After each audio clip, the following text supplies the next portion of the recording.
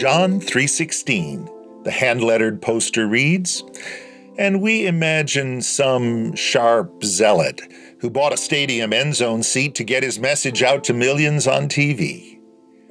John 3:16, the spattered license plate declares, as we idle in traffic and ponder why some driver would request those letters and those numbers for his car. John 3:16, the understated business card asserts, as we turn over all the notes and papers of our day. These characters, 4 letters and 2 numbers, spell out the code of grace. They stand for truths so grand and baffling that we need everyday reminders. For God so loved the world that he gave his only Son, that whoever believes in him should not perish but have eternal life. God loves us unimaginably. God gave us Jesus unhesitatingly.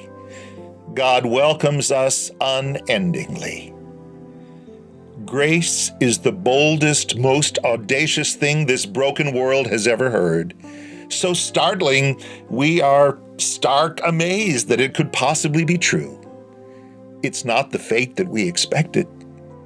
It's not the verdict we deserved.